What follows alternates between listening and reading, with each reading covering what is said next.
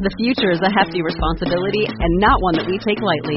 But then, taking things lightly has never been what Hefty is about. That's why we've created the Hefty Renew program that turns hard-to-recycle plastics into valuable resources like park benches and building materials. To participate, simply fill up an orange Hefty Renew bag with accepted items, tie it up, and drop it in with your regular recycling. That's it. It's that easy. It's time to rethink recycling with Renew. Particular valued resources may vary by geography. More info available at heftyrenew.com. This week's Major Spoilers Podcast Weekend Type Edition is brought to you by Robert Wozniak. I probably pronounced that incorrectly, but if you were to spell it backward, it would be Kianzrar, which I think is what you say if you're a French pterodactyl. So that's fun. And this one goes out to him. Le rah!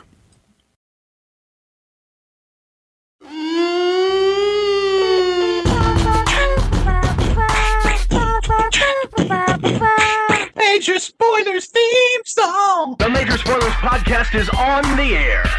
On the air. The Major Spoilers Podcast is on the air. On the air. Podcast.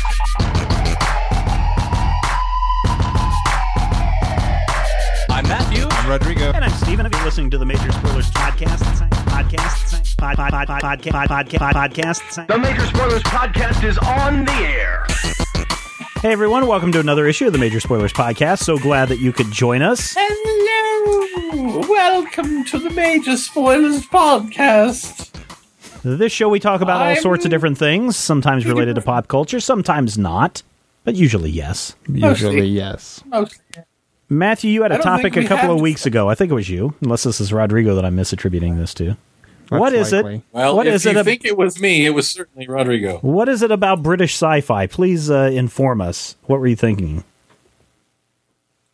Rodrigo, was that you? No, I think that was you. Was it? I don't remember that. What is it about British sci-fi?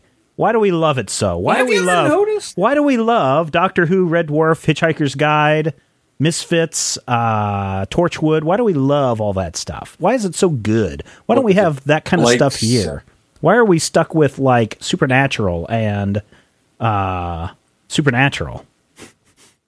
Okay, seriously, I do not talk like that because I've never watched Supernatural, and you need to, like, shut up and stop.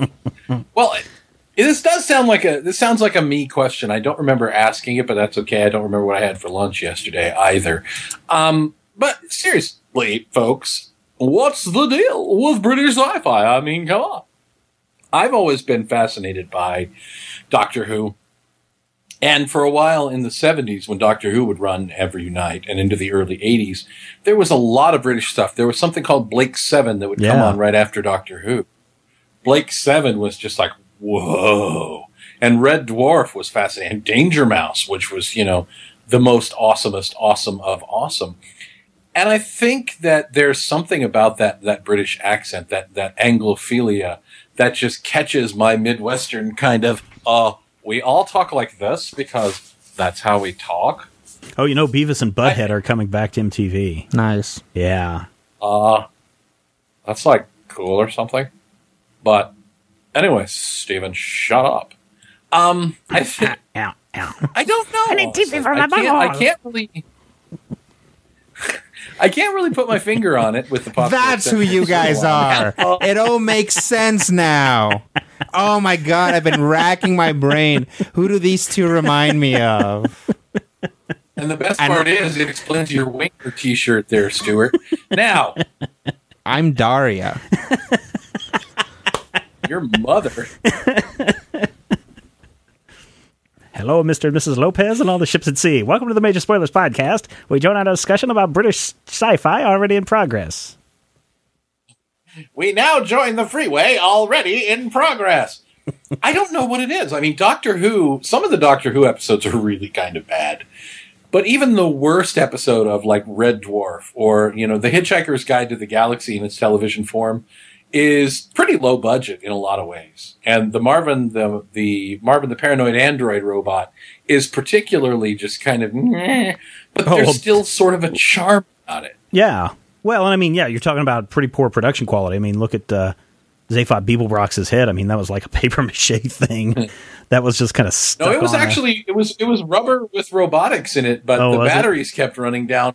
Like, yeah, they actually had it to where it would like blink its eyes and move, but the batteries would always run down before they get to actually taping the thing. I wonder, Rodrigo, when did you discover British? When and how did you discover British sci-fi? Really, the first bit of British sci-fi that I probably saw was Red Dwarf, and I only saw a couple episodes, and I was like, "Yeah." Do you remember where? Funny. Do you remember where you saw it? I think I saw it online somewhere. Online? Okay. They were either streaming them, or maybe I was getting a DVD from Netflix, and I was like, "What's this Red Dwarf thing?" And I thought what it was is saw it out of the corner of my eye. So relatively recent is when you've been exposed to British sci-fi. Oh yeah. Oh. This is a new phenomenon for me. Oh yeah, so that explains why you're just now getting through Doctor Who and all of that stuff. Have you started watching Torchwood yet? Phenomenon. I did start watching Torchwood and I didn't like it. Really? Yeah, I got too violent. No, I just got through the first 4 episodes and I was like, I don't care. The first 4 episodes are pretty off-putting. Yeah. The boy doesn't like Torchwood because it's too graphic for him. Yeah, he goes and runs. And hides. It's a little darker too, and that's fine. That's not a problem. Because, like I said, I like Misfits, which is plenty dark. There's something about Torchwood that I'm kind of like, meh, I don't like it. You know, I discovered. Now, are you watching Torchwood or are you watching the new Miracle Day stuff? I'm watching. Started watching the first episode of Torchwood, Torchwood and watched the first 4 or 5 of those. Yeah. And I'm doing that now because I never watched Torchwood when it first came on, but I'm going through it, and like I said, the boy doesn't like it. I like it okay. It's a nice diversion. But yeah, sometimes it gets a little bit too graphic for my taste. The thing I'm wondering, and I guess this counts Rodrigo out of this for just a moment, is for me, discovering these things came from late night coming home from a track meet or from a basketball game or for a cross-country match, and... Well, not cross-country because we had it during the day, but, coming home on that Friday night, Saturday night. Yeah, but in Kansas, you got to drive out Yeah. See the country? Go run. Yep. Coming home late, turning on the television, and, of course, living in the middle of nowhere, it was either All Night Live or you flipped it over to the local PBS, one of the 2 PBS channels, and somebody told me one time, oh, man, there's this funny comedy show that shows boobies. It's called Monty Python. You got to check it out. And so I would watch Monty Python to see some boobies, animated boobies, and then all of a sudden there's this Doctor Who show. And nobody would ever talk about Doctor Who at my school.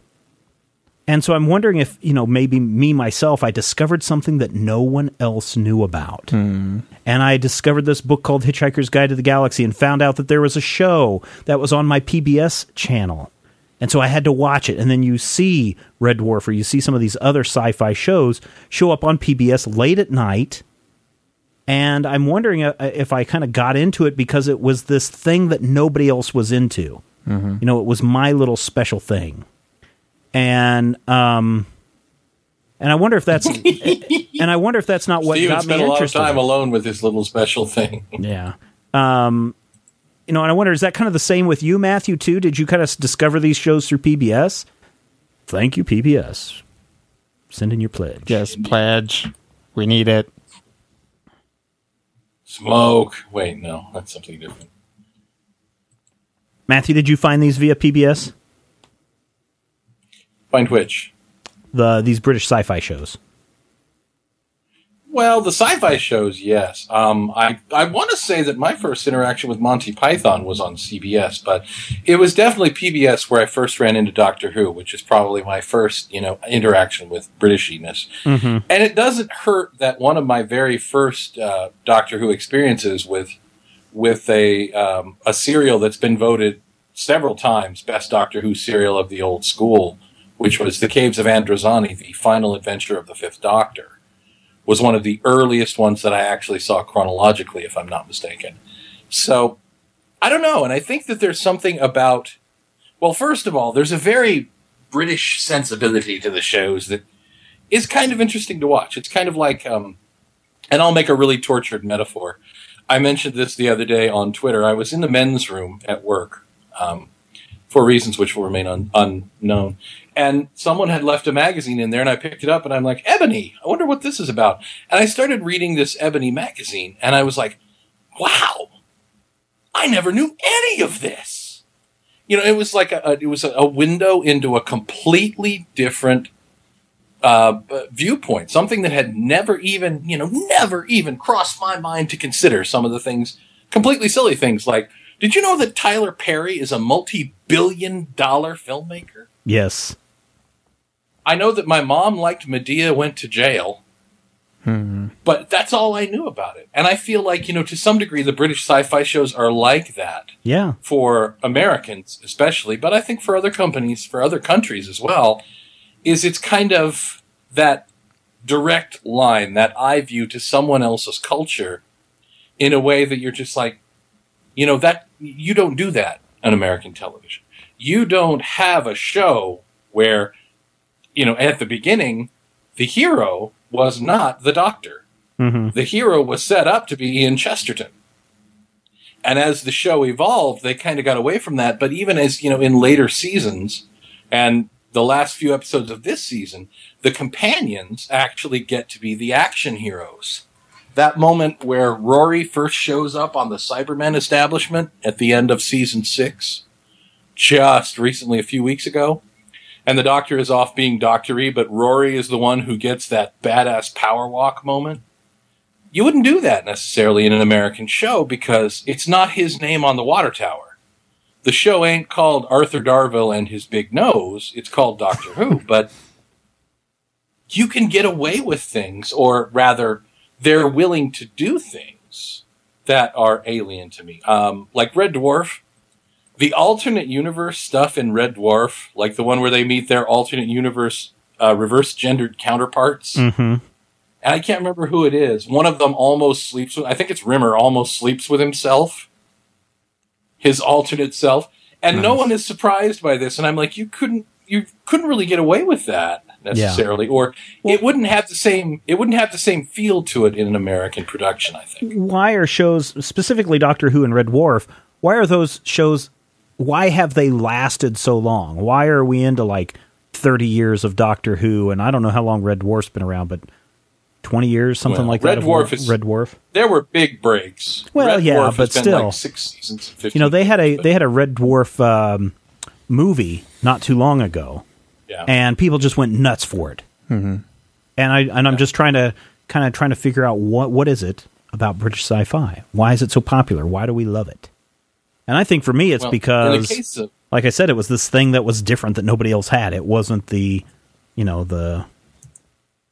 Urkel show or any of that other stuff that people were watching. It wasn't Simon and Simon. Oh, no, please, don't be bad-mouthing Simon and Simon. Don't make me come over there. Kate and Allie. Oh, yeah, you can bad-mouth Kate and Allie. The only good thing on that show was the redheaded daughter. For those of you listening with children, the adult filter is about to kick in. The reason the Doctor Who has survived for as long as it has is because the show is just that goddamn good. I mean, even... Doctor Who is like pizza. The worst Doctor Who you will ever have will still be pretty good. Oh, yeah. It's like the pizza that Bruce and I used to eat for $1 when he had that apartment on 4th Street in Hayes. Still good pizza. You have to eat 6 or 8 of them to get full, but hey, I'm willing to make that sacrifice. Doctor Who is, one of those once-in-a-lifetime projects because there's really nothing like it. There are a lot of things influenced by it. And there are even a few things that I would say have influenced it. The influence of Star Trek later on in the mid-'70s cannot be ignored. But I also think that there's something to be said for the way the British make television. And the way the British make television, as opposed to the way the Americans make television, is most of the time, Doctor Who being a huge exception, British television runs for, well, they call them a series rather than a season. They run for season 2, 3. I remember reading one actor, a British actor, who was getting in an American series, and he was very, very leery of it because he was afraid that he'd be stuck playing this character for 5 years. And to him, that was just an eternity to be stuck playing the same character for 5 years. Mm-hmm.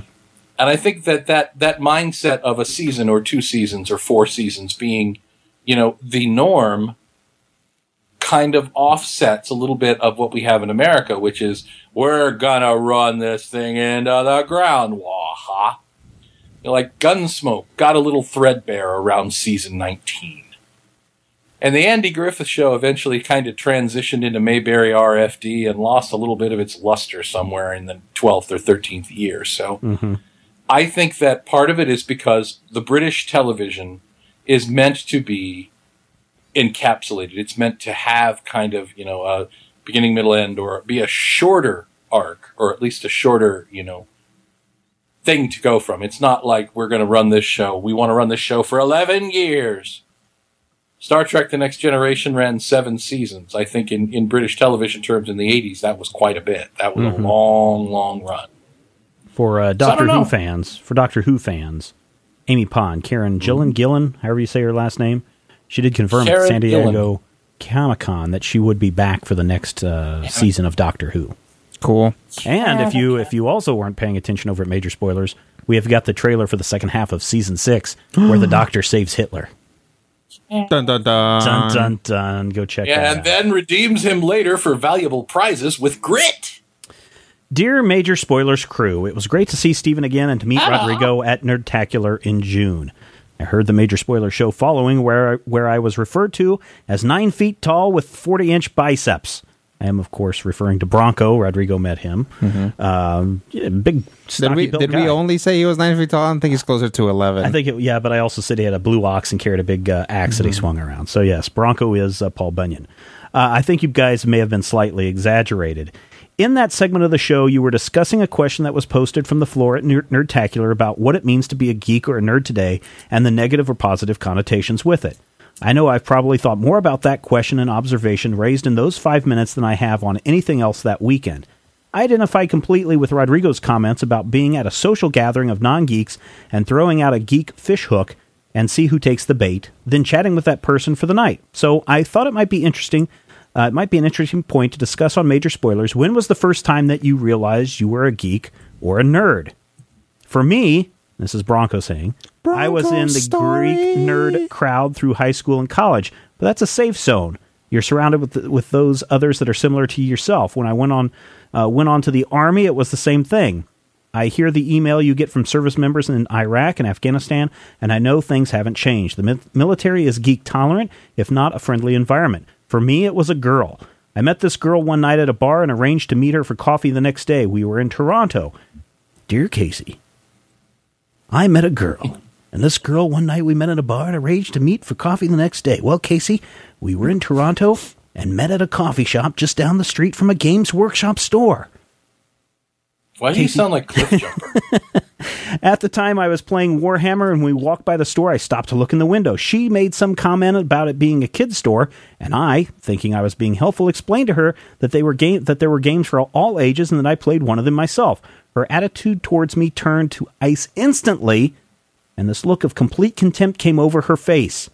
Looking back, I know that this was one of those formative moments in my life. I had this crystal clear decision to make. Dismiss this as a kid stuff and disassociate from myself from it and try to pursue her, or stand up for a hobby that I enjoyed and still didn't view as childish. 5 minutes later, we had said goodbye, and I've never seen her since. My point in the story is I think a lot of people would have similar defining moments. One, where they looked at themselves and acknowledged that while they don't fit the norm, they like who they are and chose to stay on that path. Sincerely, Bronco. So, Rodrigo, when did you realize that you were a geek/nerd? I don't really know when I fully realized it. I know that it was sometime in high school when I was like, oh, I'm a nerd kind of thing. But really, for me, I was always a weird kid. Yeah. Ever since I could walk, I walked towards what looked most like a dinosaur. Yeah. So did you walk like a dinosaur? I totally get on the did. Floor? Yep. I was like, rah. That's some of that classic Rocky. When I was a tiny child, I would demand, before I could even talk, I would demand that my parents play Thriller. Oh yeah. No, I might have been older than then. But I used to dance to Thriller because I loved it, because it was like a monster song. And then I got to laugh like a crazy monster at the end. Yeah. So I've always been that kid. So basically, for me, I've always kind of been not necessarily proud, and not that I'm not, but just, that's just always been how I am. Mm-hmm. And eventually I started landing places where other people were responsive to it. Mm-hmm. And what I said about throwing that line out, I would often do it accidentally, mm-hmm. where somebody would be like, God, it's really been raining a lot. I don't think it's ever been this wet around here. And I'm like, well, actually, Kansas used to be an ocean, so it probably has been way, way more wet than this. I mean, just hope you don't run into any Liopleurodons out there. You know what I'm saying? And they either look at you like you're crazy, or they start laughing and they think it's interesting. Right. So I've always been like that. Yeah. At some point, I kind of looked down and said, well, I got this gut and I like wearing shirts with monsters on them. Mm-hmm. So I'm, and I don't shave all that often. So I'm probably one of those guys I see over there at the game store. Yeah. So I understand that I fit in there, mm-hmm. but I don't necessarily fit because I want to fit in there, or because I necessarily relate to really any human being, mm-hmm. So much as, this is sort of what is most like what I like. Mm-hmm. I kind of been that way too. I've always been different. I like what I like. I still buy Legos today, and mm-hmm. a couple of weeks ago, my son and I sat down and put them together and had some fun. But for me, I grew up in this very small town, like 800 people in the town. I lived out in the country. And so I didn't have a lot of interactions with those people, so it was very much making up my own world and doing weird things. Like I'd take those Legos and made a bunch of stop-motion movies with my parents' 8mm camera, that kind of stuff. Mm-hmm. When I got into middle school, I had to get glasses for the first time. And it was like 6th grade. Devastating, right? It's mm-hmm. just like... That's around when I got my glasses, too. Yeah. And I just remember the first day I got them. First word out of somebody's mouth, usually the bully at the school is who it was. Man, you look like a nerd. You're a nerd. It's like, whoa, that was devastating for me. Here's somebody sixth grade, I forget how old you are, like 12 maybe? 12. And it's just like, I couldn't, that was terrible for me. But then, as things went on, if you saw me in high school, you would not think of me as a nerd, because I was... honor student on the quiz bowl. I was cross country, track, basketball. Mm-hmm. Basically all the normal. You were the All-American. Actually, I was nominated to be the Marine All-American Athlete Scholar. Nice. My senior year, and the Marines really pursued me. But at the same time, I started to discover comic books. I've talked about comic books before, and I started going to comic book shops. And luckily, there was another kid in my school who I was friends with, and we kind of had similar tastes. He was big into computer games and video games and GoBots and Transformers, and so he would tag along with me to go to the comic book store, because he knew there was a toy store that we would also stop at.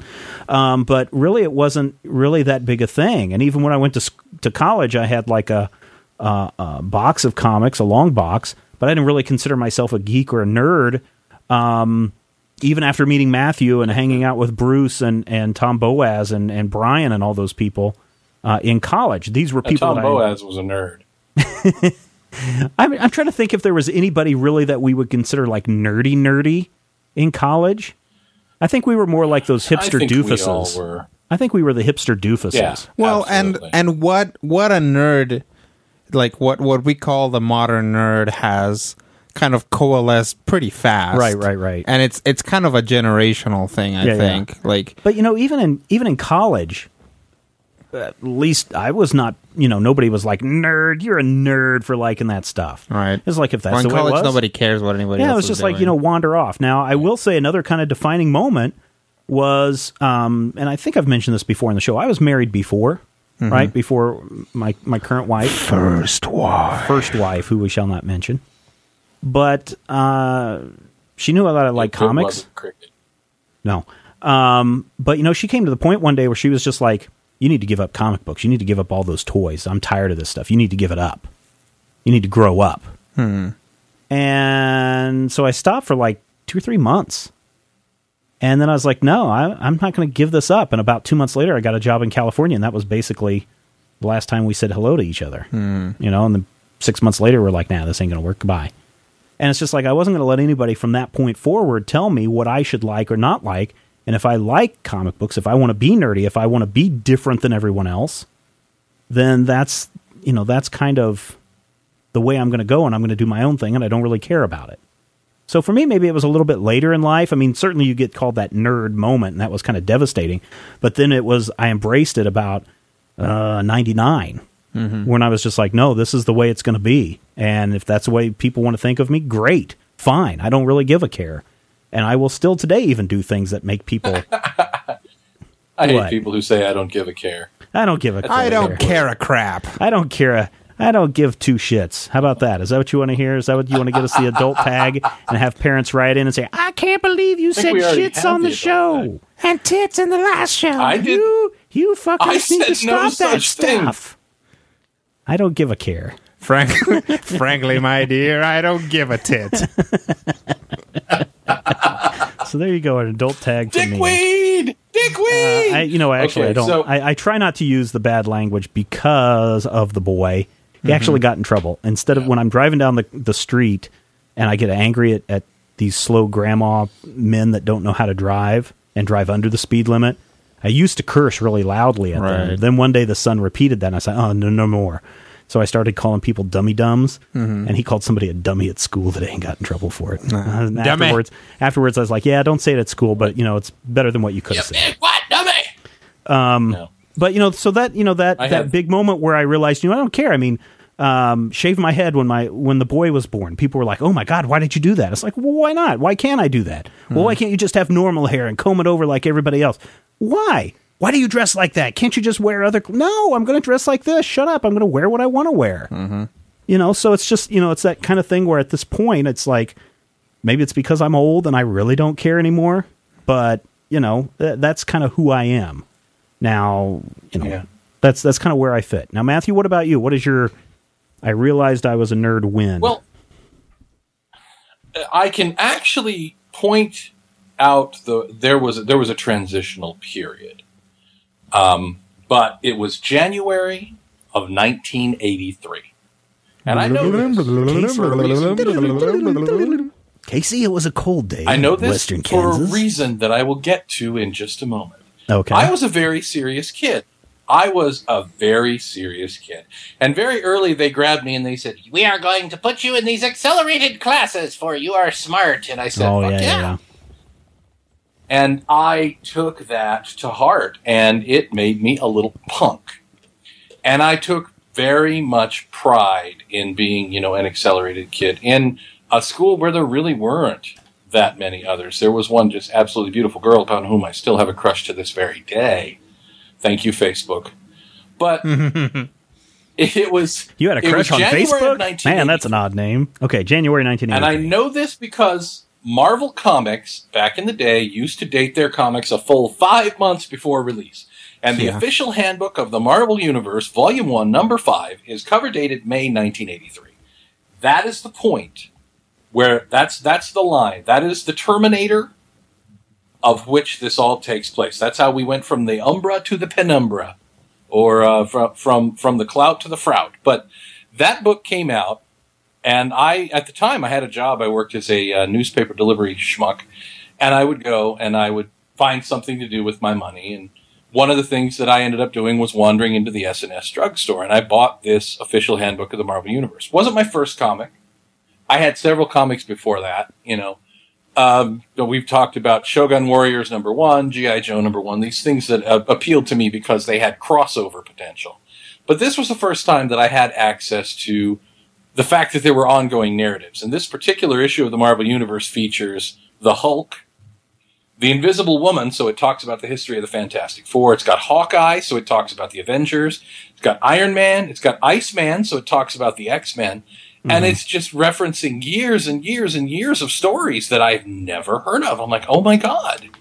Years and years of all these stories that, they're out there and I've never seen them. It had, who else was in there? Howard the Duck. Yeah.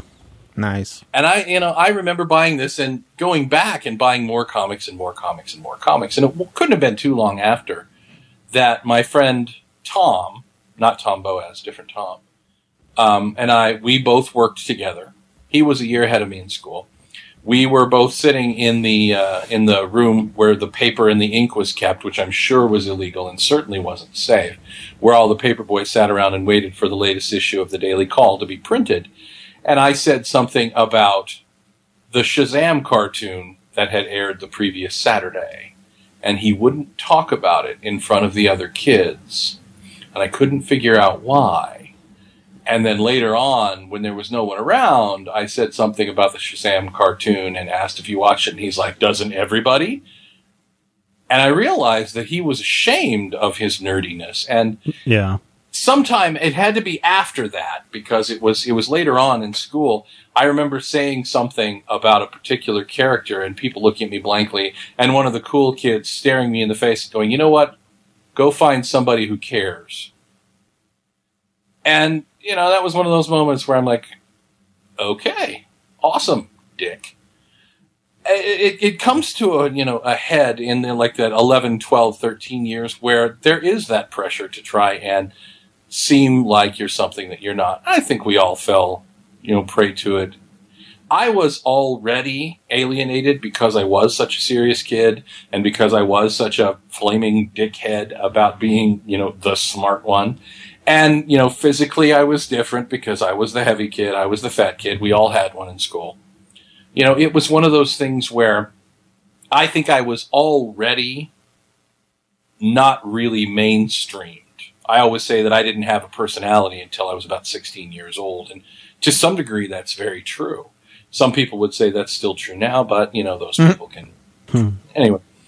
But I think what it came down to was a point where I was reading these things and I realized that people didn't necessarily admit to liking them, and people didn't like people to know that they liked them. And I kind of didn't care. And I kind of, started embracing that thing that nobody else did as a bit of my identity and going, well, this I can learn this. I can know this. I can find these stories and read these stories, and I can know that Iron Man 132, he gets punched out by the Hulk, or, all of these stories that took place that I had no idea, but because of the Marvel Universe and a couple of other issues of that book that I bought later, one of the formative events in my life was sitting and reading the official handbook of the Marvel Universe, number 14 of 12, The Book of the Dead, Part 2, featuring Phoenix, Richard Rider as Nova, featuring the Mimic, featuring Omega the Unknown, all of these characters that, to this day, I will say to you, haha, this is awesome and you are stupid for not loving it. But it did take a while before I got my current attitude, which, and I think I've probably come out and said it before, I don't care what you think about my hobby. And I don't mean that to be, any type of attack. It's nothing personal to you. It's not about you. If you have an opinion about my hobby and you say, yes, I share your opinion and you are wonderful, I say, great, I like that. I appreciate that. It's not why I like, specifically, doing this, talking about it, being here at Major Spoilers. I love getting to talk to people who share that. But, if somebody says to me, well, the Legion is stupid and I always like the X-Men, I'm like, well, you're entitled to your opinion. Don't care. Now, I have a friend who's a 40-year-old, I think, almost 40-year-old, who still, worries about what people think about, X. What are people going to think if I do this? What are people going to think if I don't do that? And I think the honest answer is they're not. People aren't going to take any time to break down what Matthew is doing.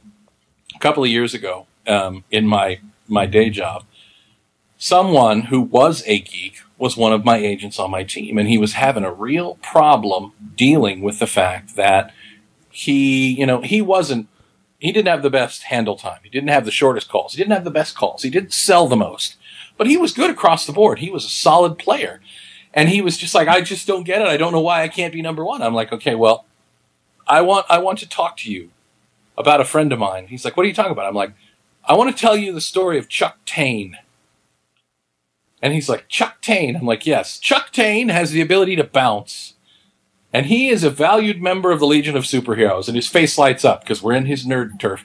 And I explained to him how he can be Chuck Tane. You come to work, you're in that world, and even though your team may have Superboy and Supergirl and Mon-El and Ultra Boy, you be the best damn bouncing boy that you can be, and that's going to be enough. And I started thinking about that, that silly lesson that I was trying to teach somebody to try and get them to sit down, take calls, and shut up. But I think that that's really kind of my life's goal is it's not so much that I don't care if people think I'm a nerd. I think it's come to a point where I don't think I can hide it, and I don't know that it matters if I do. I still, will be at the store and my bosses will be talking about a comic or a moment or, the Game of Thrones television show, something nerdy. And I'll get involved in the conversation and I'll say something that even among nerds, comic store owners, comic store personnel and managers, I still can say something that's like, wow, that's nerdy. Even in that company, people who do this for a living, who run a store, who actually, do this. And I can still have that moment where I'm the biggest geek in the room. And I'm kind of fine with that. Because what it really boils down to is anybody who gets to the point in their life where they start questioning, why do I like this? Why do I want this? How do I keep people from knowing that I want this? Or why do people not like that I want this? You're putting energy into things that really aren't going to get you anywhere. I mean, if you figure out why you like comic books, why you like professional wrestling, why you like NASCAR, why Steven likes Legos, why Rodrigo likes Vampire the Masquerade. Awesome. Legos are awesome. Legos these things, awesome.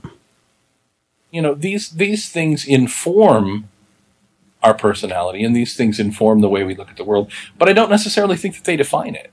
I mean, if you say, yes, you're a comic geek, well, that doesn't change the fact that I will kick your ass at Scrabble.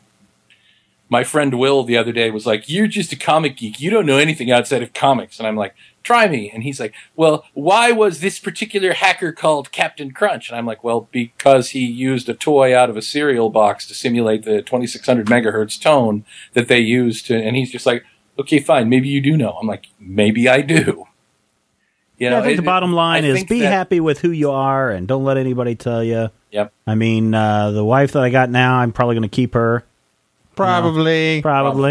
She embraced my nerdiness. She embraced my nerdiness. In fact, she was the one that suggested, 1 year I was like, man, I'd sure like to go to San Diego Comic-Con. Next thing I know, she's like, well, I ordered tickets. Nice. I'm like, oh, cool. And she went with me and she's embraced it and she enjoys that. And she doesn't mind that I was able to name our two kids after comic book characters. And really that's important. Is that once she just didn't fight it. Once you realize that, when the moon is full, you grow a beard and a gut and really, really want to play World of Warcraft, you just have to surround yourself with people who, maybe are not exactly like that, but who will accept that. Yeah. I mean, I have friends. I have this couple of friends, and they are way into StarCraft. Oh, those losers. And I'm not. But weirdly enough, because they're so into StarCraft, it has bridged this gap between our brains, because even though I'm not into StarCraft has a lot of sci-fi tropes and fantasy tropes because it comes from Warcraft. Right. Tied in it. So they'll be talking about it. I'm like, I've never... well, I think I have, maybe once or twice. It was like, I've never been the victim of a Zerg rush, but I know what it's like when a ton of little aliens are, running up a hill and you don't have enough bullets or laser beams to kill them all. Yeah. Been there, done that. Right. So... well, speaking of, and I keep referring back to my son because that's really, beyond you guys, the only real social interactions I have is with a 4-year-old. He wants to be a part... will talk to you. Yeah. The sidekick won't even talk to me. Punk. But he tries to find ways of interjecting himself and being involved with what Dad is doing. He likes playing with Legos. He likes the superhero shows. He's watching He-Man. He's now playing World of Warcraft. He's like, Dad, can we go play your Dragons game? Nice. And I'm like, sure, son, let's go do that. And so now we're playing World of Warcraft with a character that he created, and he's telling me which way to go and what to kill, and he's helping push the buttons. So, he's getting that because he wants to be a part of that world. And sometimes, that's the decision he makes, even though it may not be a popular decision later on. All the other kids want to play T-ball and Pee-wee football, and he wants to play soccer and play World of Warcraft. Well, and that's important, too, is that, your parents have a big hand in that. Sometimes accidentally, sometimes it's that sort of thing where somebody in a big position of authority tells you, this is stupid, and you're like, oh, yeah, well, yeah. Yeah, sometimes it is, yeah. But the other way, too, because a lot of the stuff that I know about Superman comes from my dad, because we'd be talking, and I'd be like, Dad, how come Superman does this? And I was like, well, when he was rocketed to Earth from the dead planet Krypton, blah, blah, blah, blah. And like anything else, like him talking about, the actual sun or, why earthworms live underground or anything like that. I just took it 100% as fact. And later on, I've gone back and says like, well, that's all fictional, but it's still something that got completely imprinted in my brain because my dad talked to me about it. Yeah. And so, especially at that level, there's really no way to tell between the real and the imagined experience. Oh, yeah. He's got to ask now. I think that it's when we watch important. Torchwood, he's got to ask, is this real or is this fake? I'm like, it's fake. Yeah.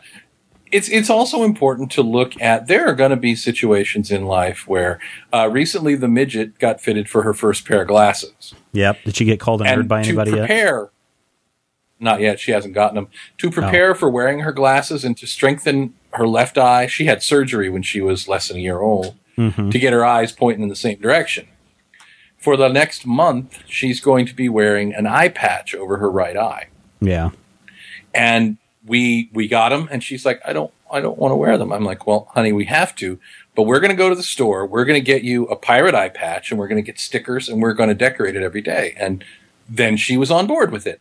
And then she went to Grandma's house, and somehow the discussion came up of what happens if kids make fun of her. And Grandma said that if people are staring at you, it's just because they think you're cute. And she came home and she's like, Daddy, Grandma said that if people stare at me with my eye patch, it's just because they think I'm cute. And I don't think that's true. Is that true? And I'm like, well, honey, I don't know. I think that Grandma thinks it's absolutely true. But I think that you need to remember one thing. Your doctor said we're doing this to make your eyes stronger. We have to do it. And if anybody has a question, you look at them and you say to yourself, is this somebody that I like and that I want to know about my eye? And then you say, my doctor said I have to. And she's like, well, what do I tell the people that I don't want to? You say, Daddy said it's none of your beeswax. Tell him, I'm a pirate. I'm going to stab you in the middle of the night. Leave me alone. Yar, har, har. Yar, yar, yar. We were in the grocery store and two little girls, 2 and 3, came by and they started clapping and cheering and going, pirate! And Molly thought that was awesome. Yeah, see? But I mean, there are going to be times in life where you're going to be tested in what you do and what you say. And I don't believe in making apologies for it. I mean, certainly I'm a nerd. I'm a conversation killing nerd. I'm an old school, sometimes have no social skills at all kind of nerd.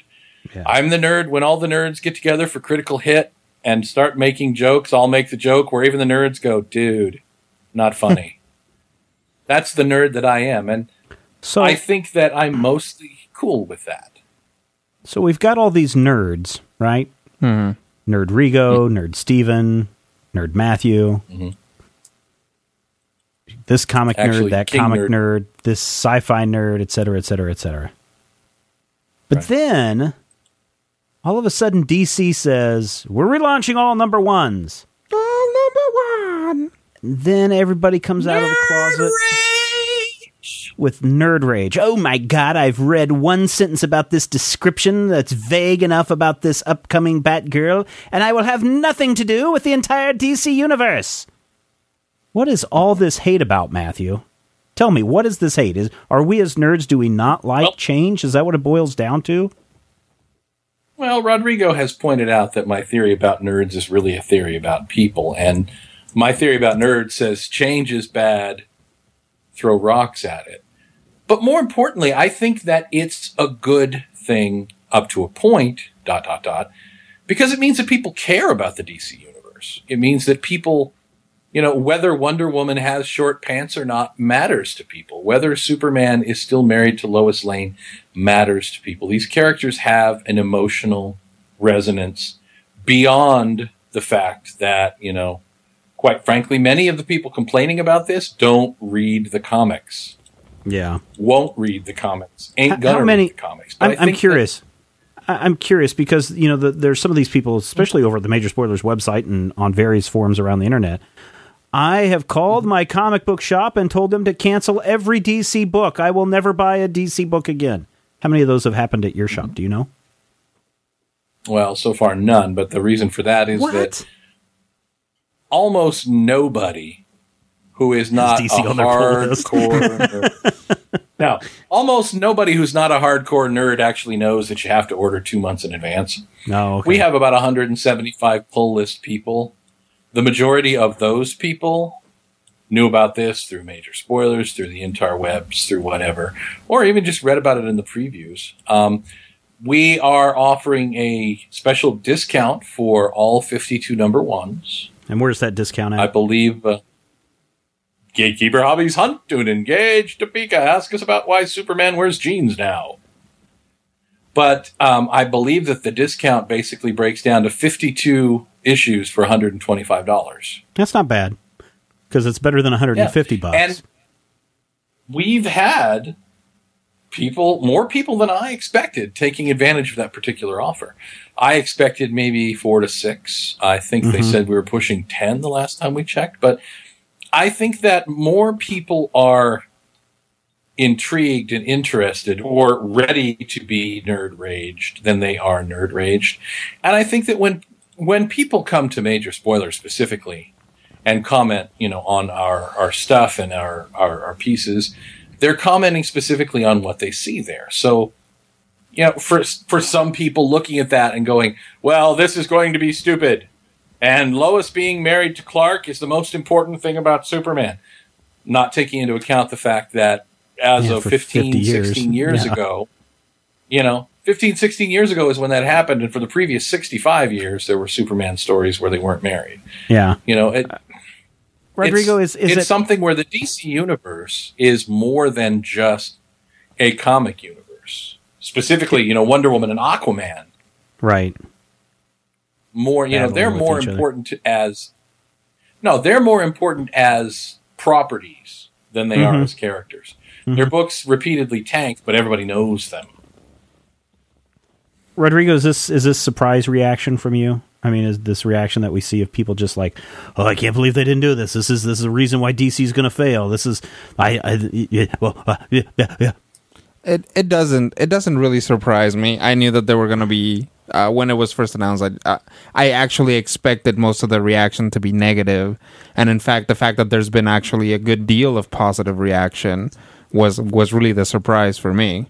In fact, my own positive reaction to the news was somewhat surprising because, I am actually pretty tired of reboot type things. Not to say that this is a reboot; it's a relaunch reboot.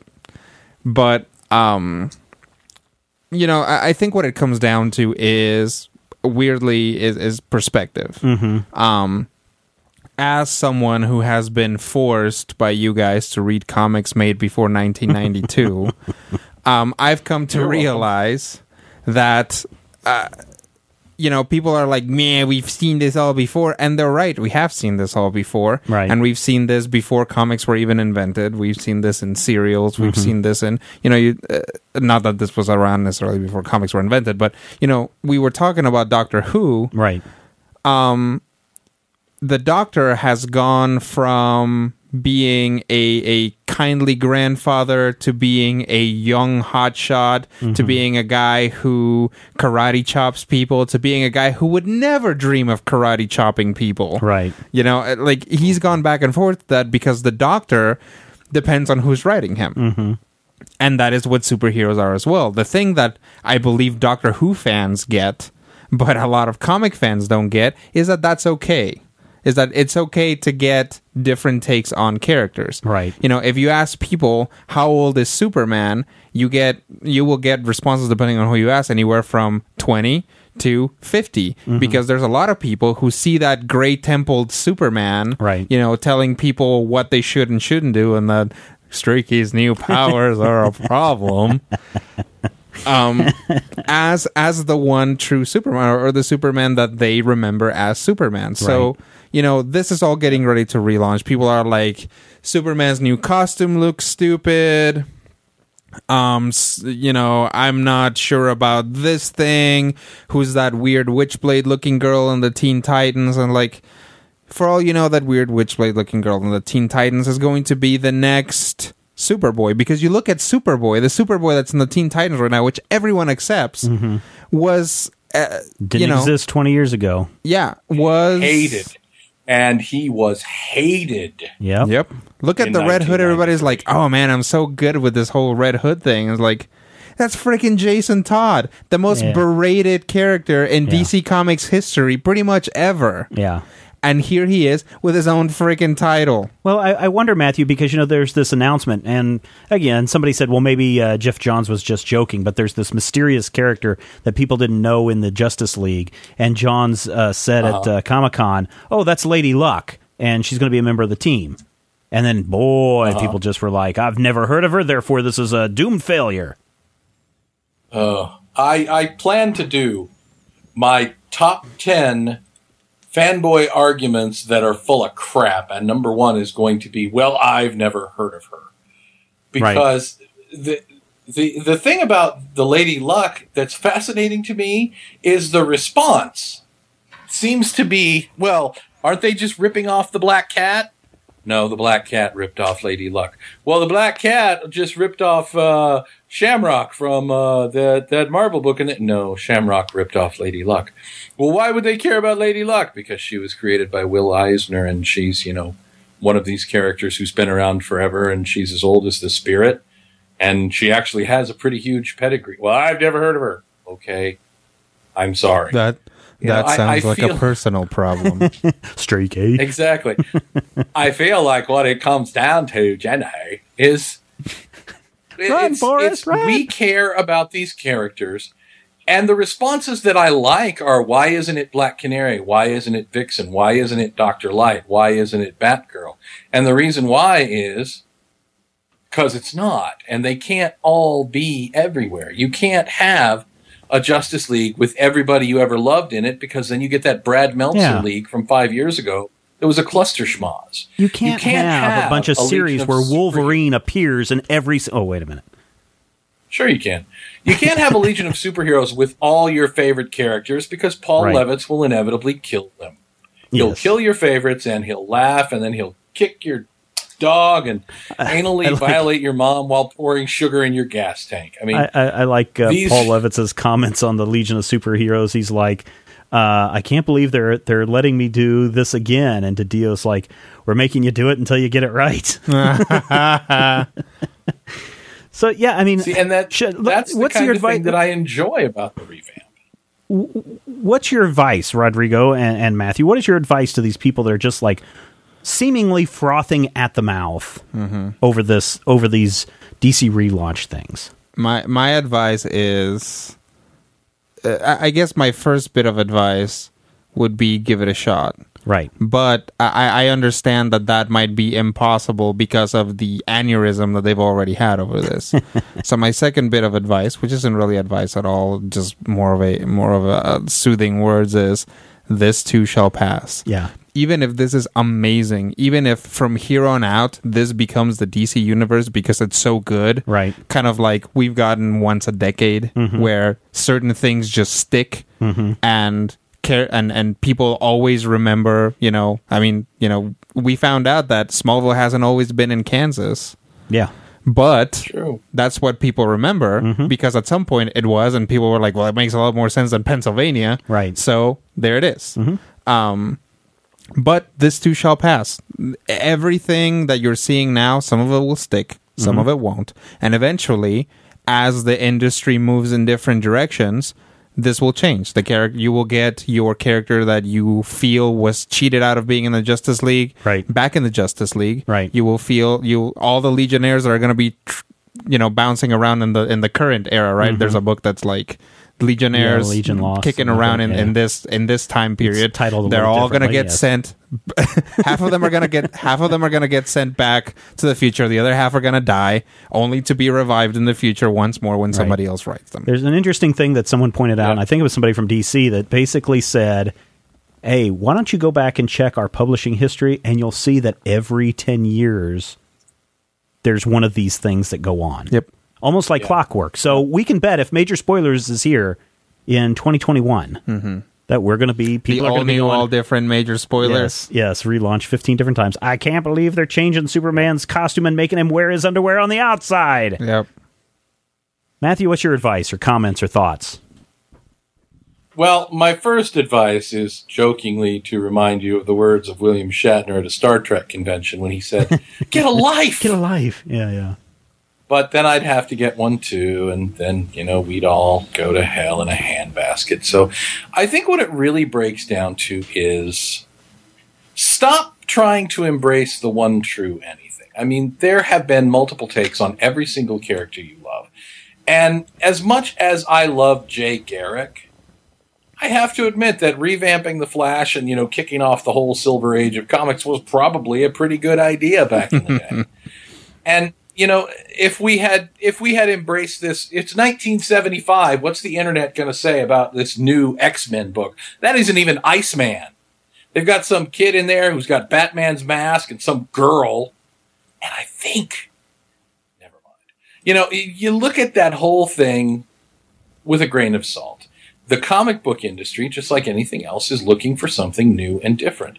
We've been begging them to do something different, and I use the Regal. And now that they're doing something different. The comic book industry, we've been saying, you keep hearing all these remarks on the internet. We've seen this all before. This is all, this is just crap, and it's not going to work, and this will never work. And now they're actually they're giving us what we've asked for. Lasting change. They're giving us meaningful changes.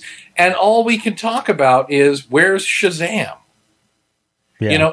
Just because your favorite character is going by the wayside for a year or two is not a bad thing. Nope. I will relate to fondness. You the case. Fondness makes the heart grow stronger.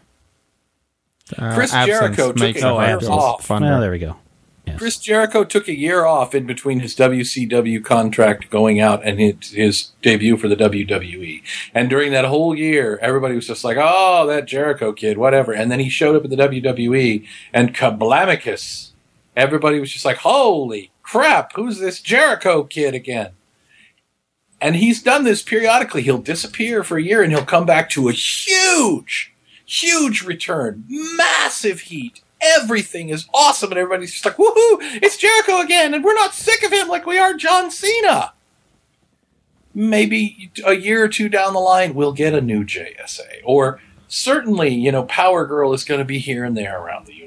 And yes, Lady Luck may be a member of the Justice League, but the Justice League changes members more often than Steven changes his socks. And by the way, Steven, we have something to tell you. Yeah, we've been meaning to talk to you about this. These socks stand up on their own. Look, I really don't. I mean, I can understand. I think haters hate. I mean, I think that's just for reals.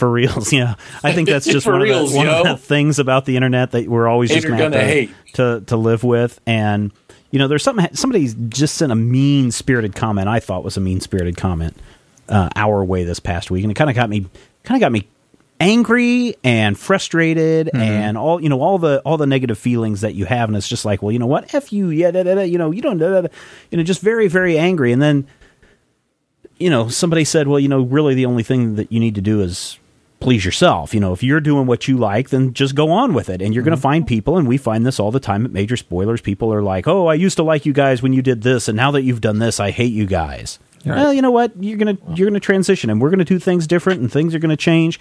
I was just really trying to find the best way to capture that thought.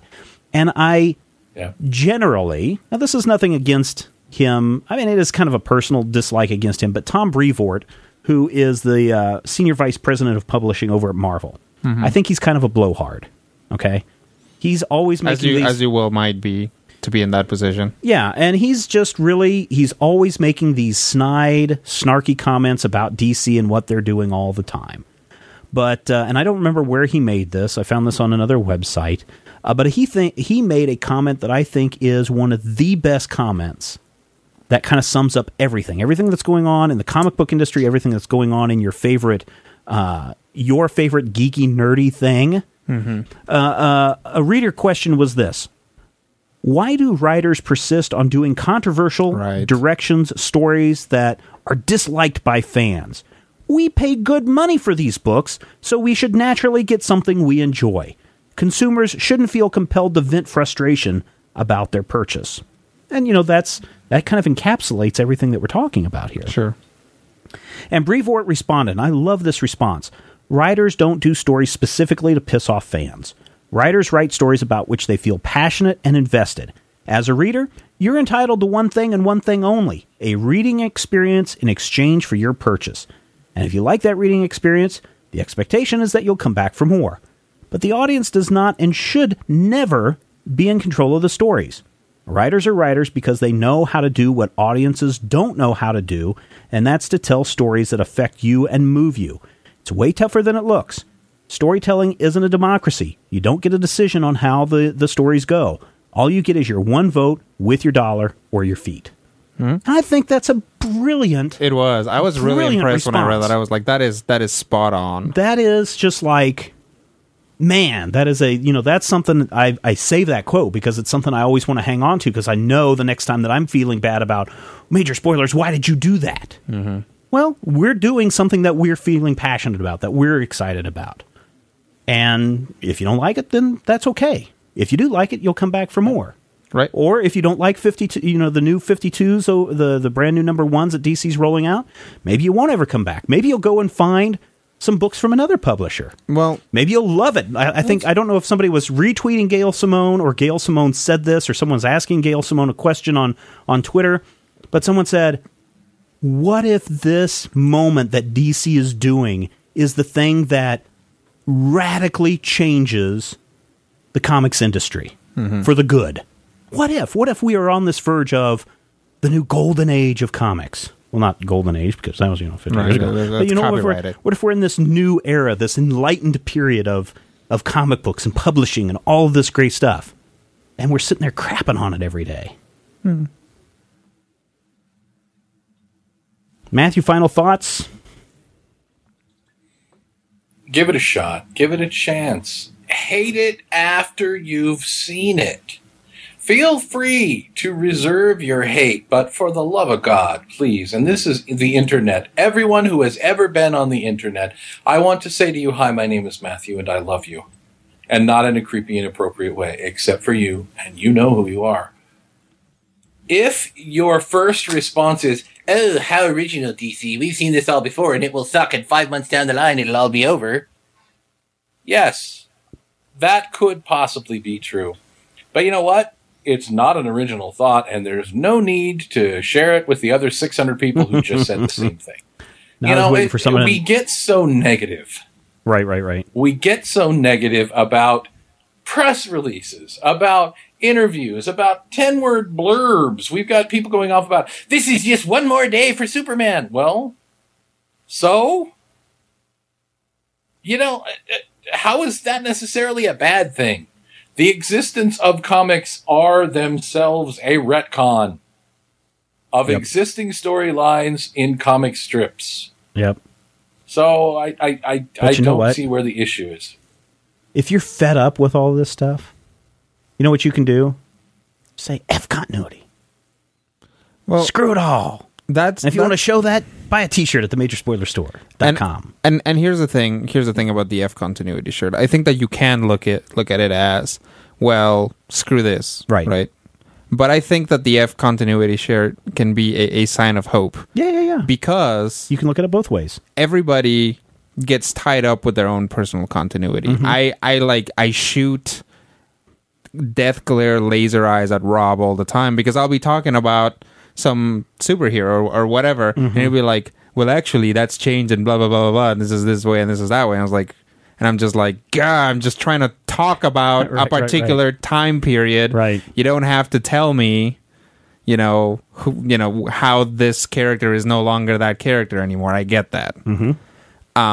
And that's fine. People are going to have their differences about what they like. But I think the spirit of the F continuity shirt is, in fact, well, even my own personal continuity. Screw it.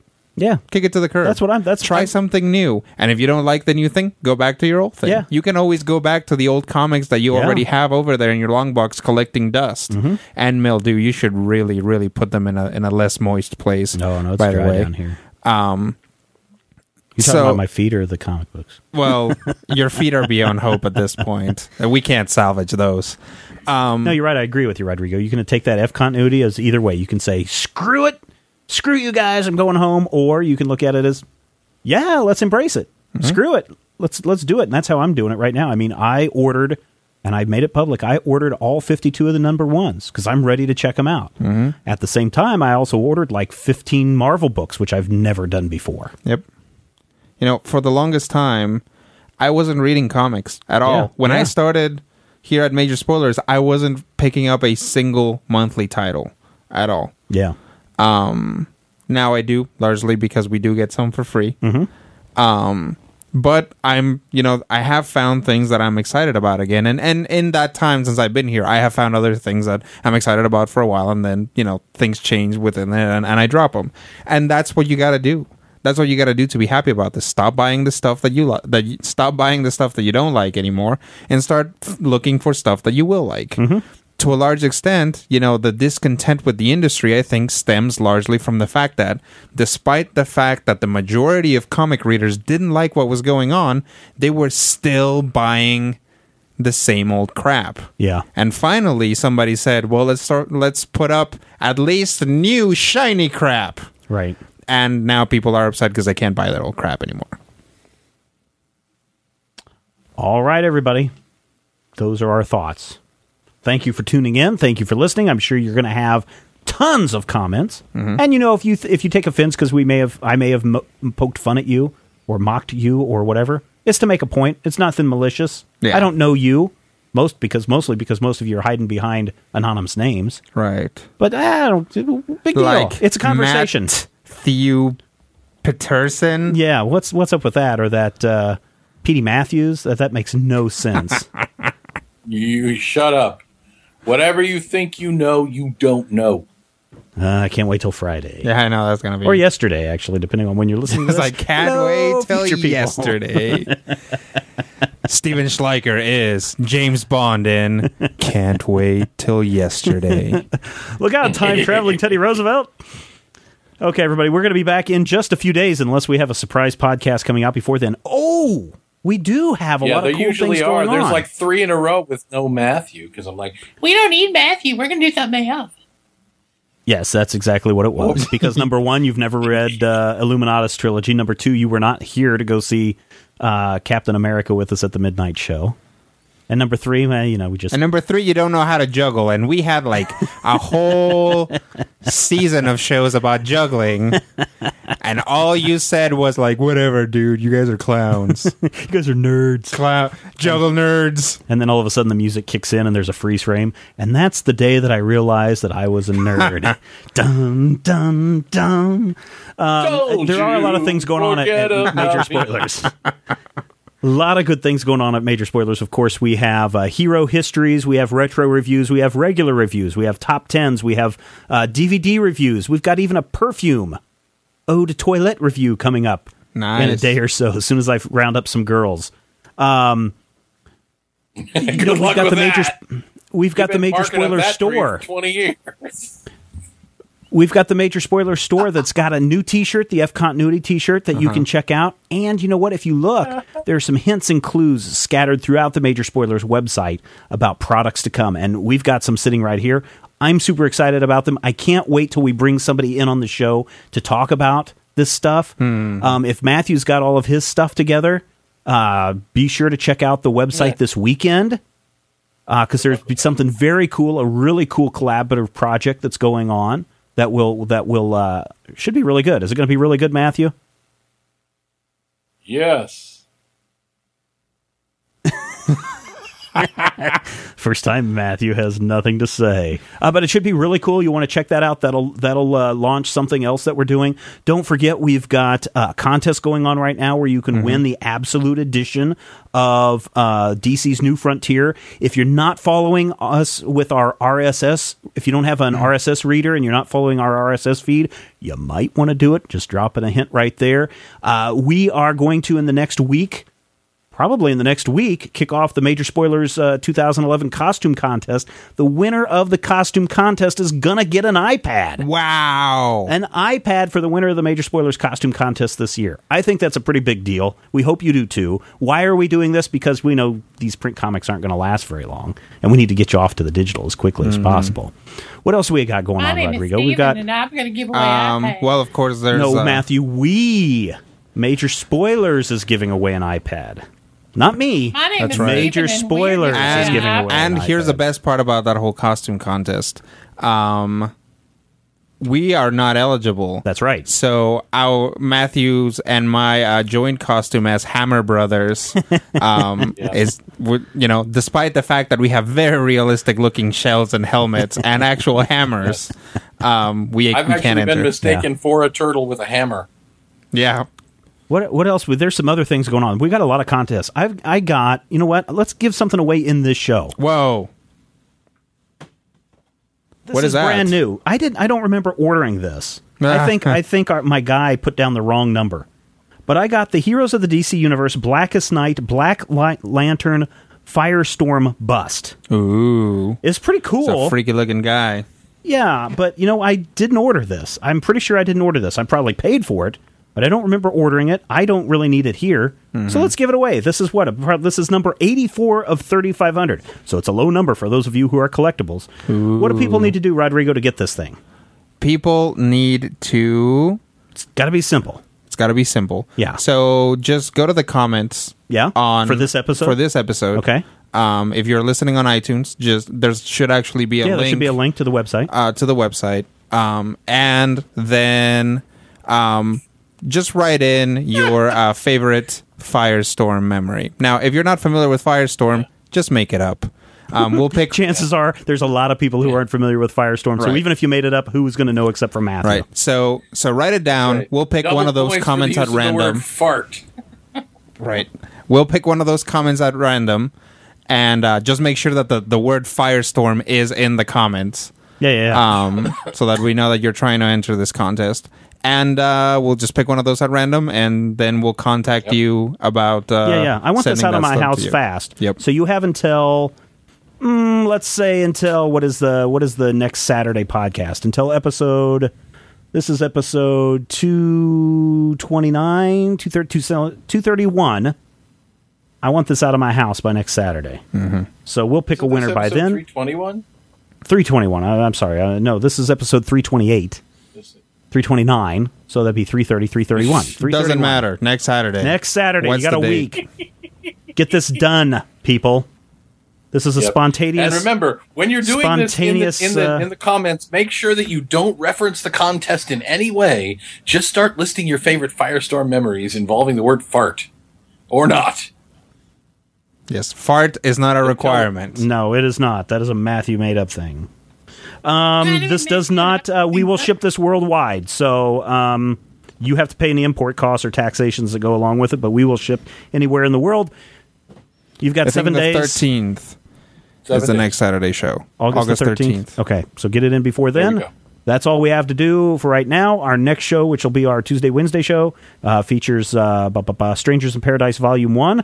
We're going to check that out. Why? Because we know that you love comics and we do too, and we will talk with you real soon. If you have any questions, comments, topic ideas for future shows, or would like to sponsor a show, send an email to podcast@majorspoilers.com. Visit Major Spoilers at majorspoilers.com and be sure to check out the Major Spoilers Forum.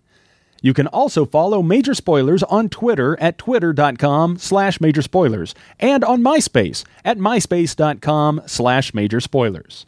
If I had the X-ray vision of a Superman, I could save a few bucks and stand around and read through the covers of the comics on the stand. But although every other page would be backwards, I suppose I could still read the evens and the odds. Well, I don't know. Guess I haven't thought this all the way through. Plus, as soon as the comic book store guy knew, he kicked my butt out on the corner. What a major spoiler. What a major spoiler. Think about a better way. If I was hulking green or gray, I could just bust through that brick wall, take their comic books away. But then the little meat would deal with all the tanks and bombs and guns. Have you ever tried to read a series with all that going on? Guess I need to rethink this plan. How would I back and board my comics with such huge hands? Guess I already told ya. What a major spoiler.